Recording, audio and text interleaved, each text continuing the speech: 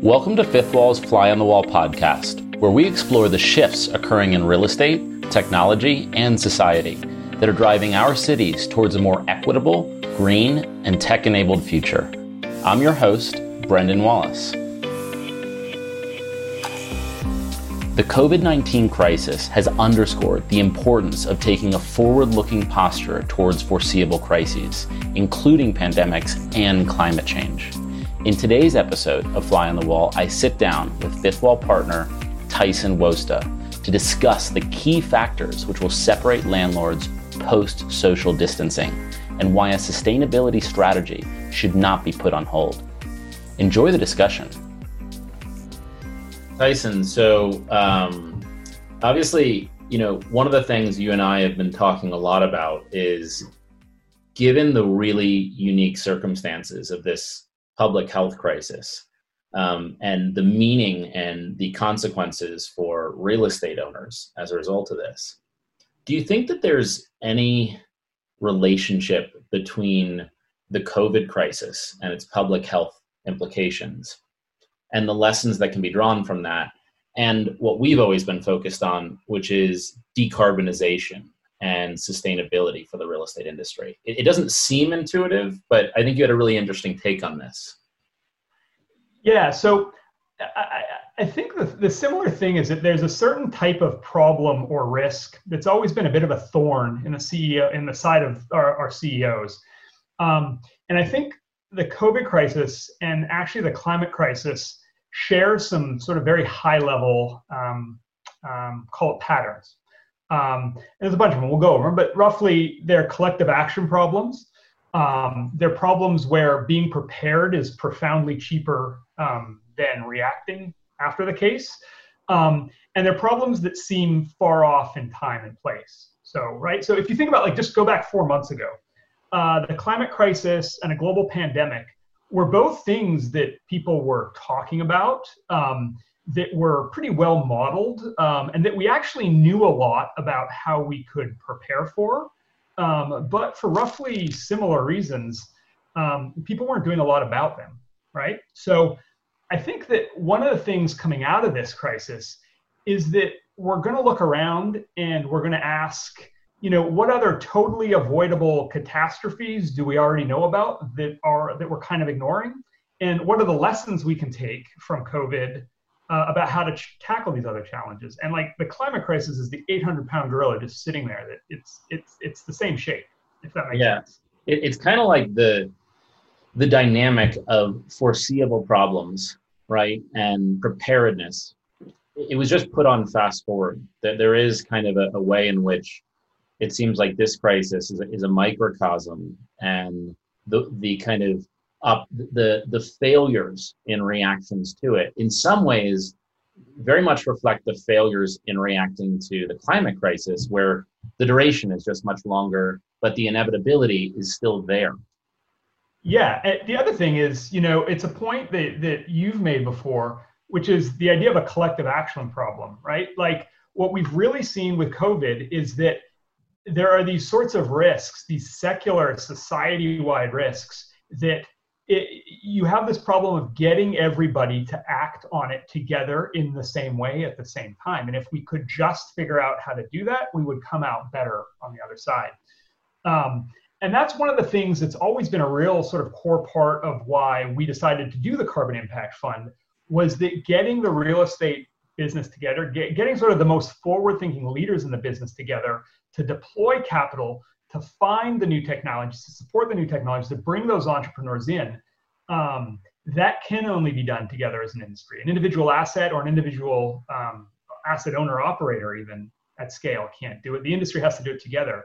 And it's the same thing, sort of a similar risk and a similar solution on both sides of it. It's interesting. I feel like there's so many ways in which this crisis underscores the interconnectedness of really all facets of the economy. And so, for Fifth Wall, looking at the real estate industry in particular, it's exactly what you said. Any individual real estate owner adopting new sustainability standards or looking to decarbonize it really doesn't matter unless the industry is acting together and making investments together and taking this forward posture together.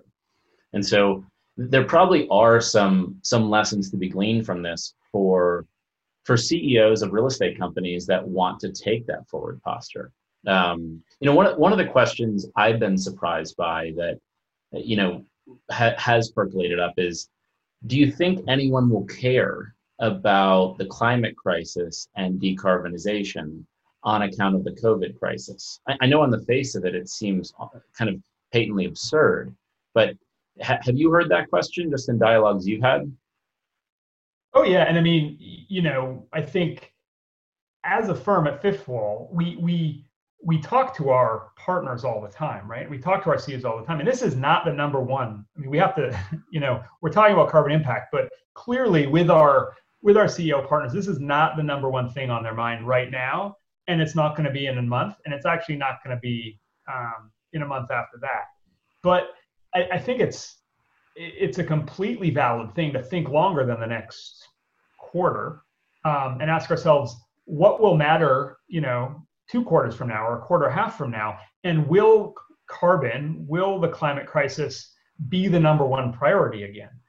And I think the answer there is kind of course it will be. I mean, everything about the pre-COVID world, which made real estate as an industry, but just society broadly, focus on carbon and the climate, those forces are still in place. There's still a generation of people, of employees, of tenants, of investors, of regulators, for whom this isn't negotiable, right? Like, as soon as the economy comes back on, the carbon will continue to be pumped out in the atmosphere. So those macro forces haven't changed. They haven't gone away. And so it will, it will become, I mean, I'll ask you the same question. I think you talk to a lot of CEOs. What would your advice to them be? Like, what would your advice be? How should I view the climate crisis now, the COVID crisis? How do I balance those things out? Where's my mind share? Yeah, I mean, I think any real estate CEO who draws the conclusion that this crisis and kind of the immediacy of a reaction now alleviates the long-term burden of and alleviates their responsibility in decarbonizing, I don't think that's a long-term CEO, right? I think that's a very short-term minded CEO. And I would say, for the most part, the organizations that we interact with have a very long-term mindset for their organizations. And I think what they're increasingly aware of is that we talk a lot about the kind of tailwinds behind decarbonization. Like, who are the agents and what are the inputs that actually drive change, and why now? And two of the big constituents we've talked about, obviously, are capital markets. That capital markets are just preferentially rewarding low or no carbon impact real estate. They're saying, we'll deploy capital to you, we'll give you insurance at a cheaper rate because of this. I think absolutely capital markets are going to recognize a new kind of systemic risk, right? A new kind of systemic risk. And so real estate owners that build their assets for resiliency and build their assets with this responsibility in mind, I would be shocked if, even more so than in December 2019, the capital markets don't favor sustainability forward real estate owners. Yeah, I mean, it's one of the interesting things that people have argued about in capital markets growing over the last 10 years and the last 5 and the last 2 is just the ESG premium, right? Like, what is the ESG premium that capital markets are willing to pay, and what is it driven by? Is it driven by just allocators who have a social or political mandate, or is it driven by, is ESG actually a good proxy for risks that are hard to price and off in the future? And we have this example in front of us right now where this is a risk premium. This isn't just a social capital allocation preference. Like, there are real risks that ESG factors help to understand and price in, and that has just made this so much more obvious. And I think another element is, I think everyone has realized how dependent they are on local government, right? That local government actions have largely been deterministic, in part because federal actions have really not prescribed much. So depending on what city or what state you're in, the outcomes of this crisis are largely dependent on the local officials. And so I think you'll see a massive shift towards empowerment of local officials, especially here in the United States. And as we know, it is really those local officials that have the mandate and have the incentive to want to solve collective action problems. And for the real estate industry, that really means imposing the Paris climate standards and forcing real estate owners to decarbonize or pay a corresponding tax or buy carbon credits. So in many ways, I think they'll come out of this crisis more empowered. Oh, I mean, absolutely. I think you've hit it right on. Just accelerating something that was happening before. 2019 was the year of Local Law 97 in New York, the Green New Deal in LA, DC's climate legislation. 2019 anyways was the year that local politicians really started to flex their muscle. And I think you're absolutely right that everything that's happening around COVID will not only embolden local politicians, but it just kind of, shows, it makes that case to constituents as well, why local government is just better at solving some problems. So I think you're absolutely right on that.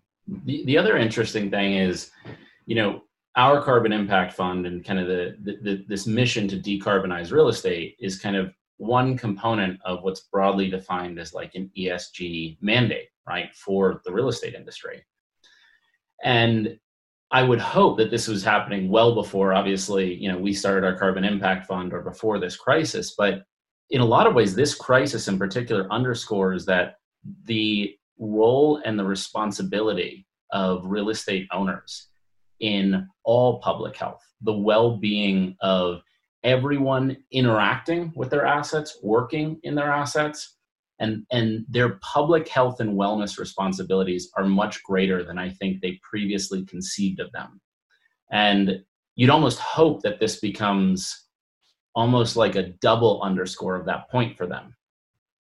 Yeah, I think so. I mean, I think, imagine 6 months from now, a year from now, everybody heading back to work, heading back to hotels, heading back to vacation.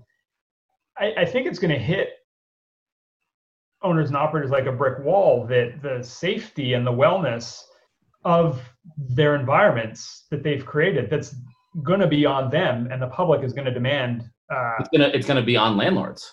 Yeah, absolutely, and I mean, it will just separate landlords, people, those whose properties make people feel comfortable and want to be there, and those who don't. And I just think that extends from immediate health and wellness to energy efficiency, climate impact, and all sorts of those things that are just sitting there right adjacent. Absolutely. Well, Tyson, I think this was really interesting. Thanks for listening to this episode of Fly on the Wall. All of these episodes and more are available on our YouTube channel. To learn more about Fifth Wall, visit our website at www.fifthwall.com.